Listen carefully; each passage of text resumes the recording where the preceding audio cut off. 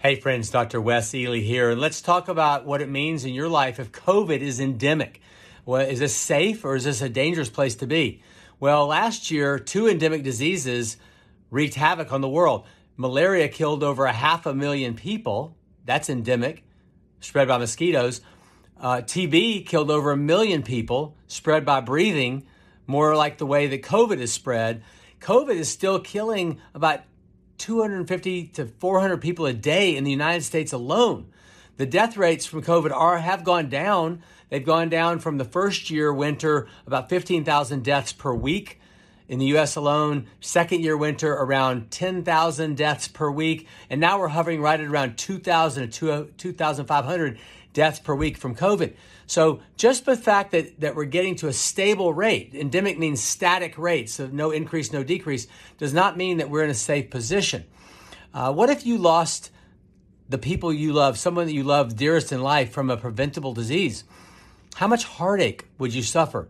2 times this week, I had to talk to families of people who were dying and help them process this intense grief. What do I tell them as a doctor, by the way? I tell them, we can't live in the past in regret. We can't live in the future for fear of what might happen. We have to dive into what we're dealing with right now in front of their face. This person's dying. How are we going to provide love, support, and compassion for these people who are dying of COVID? And it's all I can do as a physician to try and help them prepare for this trauma in their life of losing this loved one, to try and provide love and support for the person who's actually doing the dying. But also now to me, pass on this message to you that if COVID is becoming endemic, we should do all that we can to reduce the amount of deaths, just like we currently still do with malaria and tuberculosis, with all the efforts globally to keep those deaths down as low as they can get.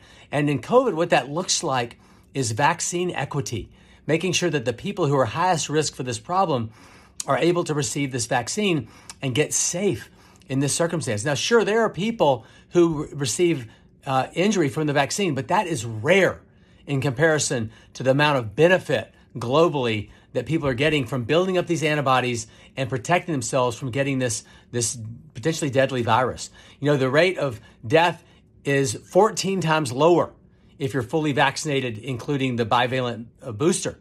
It's a tremendous reduction in the likelihood of you dying and landing in a hospital. And where I see you in the hospital is not where you want to be, trust me. So we need to find the compassion that we can pour forth in public service, in public places, to wear masks to protect those who are more at risk, and do all that we can to realize that endemic does not mean safe.